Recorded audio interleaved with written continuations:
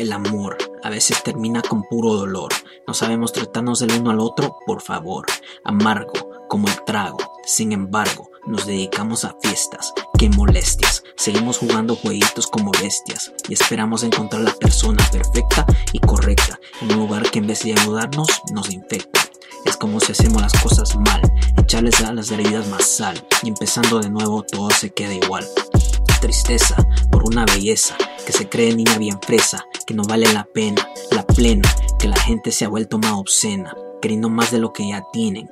No se miran en el espejo, no tienen orgullo de donde vienen. No es malo que sueñen, pero tienen la cabeza en otro lado y no les conviene. Inseguros de sí mismos no se quieren, dando atención a los que no se merecen. Las mentiras crecen, mientras ellos mismos no saben por qué día a día amanecen. La ironía de la filosofía de la sociedad es que te pone una categoría de vivir a las expectativas de los demás, algo que jamás piensan y por eso lágrimas derramas por no ser tú y ser infeliz. El mundo se te vuelve gris y demasiadas opciones buenas pasan por tu nariz. Yo solo soy un poeta, ningún Homer falseta, pero con palabras divinas como un profeta. Profecía, oh madre mía, ¿en qué terminaremos hoy en día? Es un mundo loco, lo puedes ver poco a poco, ¿o acaso me equivoco?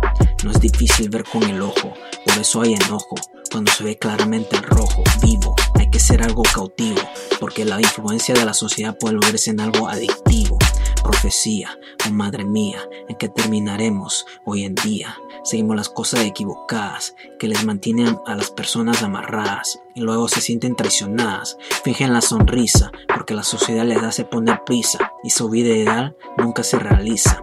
Solo se cristaliza que tu vida vaya a un lado equivocado como la torre de Pisa.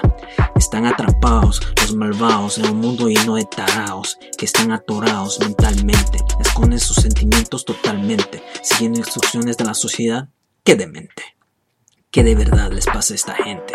Y luego suspiran de día a día porque miran cómo el mundo les ha traicionado y los tiempos giran. El reflejo que estás llegando a la edad más madura, viejo, vino añejo y que has ganado. Toda tu vida te la has fregado. Revisa lo que hiciste, cuestiona por qué naciste, porque de día a noche puede venir el fin y te fuiste. Muy triste por no cumplir tu razón porque exististe. Ahora sí me despido, que estas palabras hayan fluido y que no siga perdido. Profecía, oh madre mía, ¿en qué terminaremos hoy en día?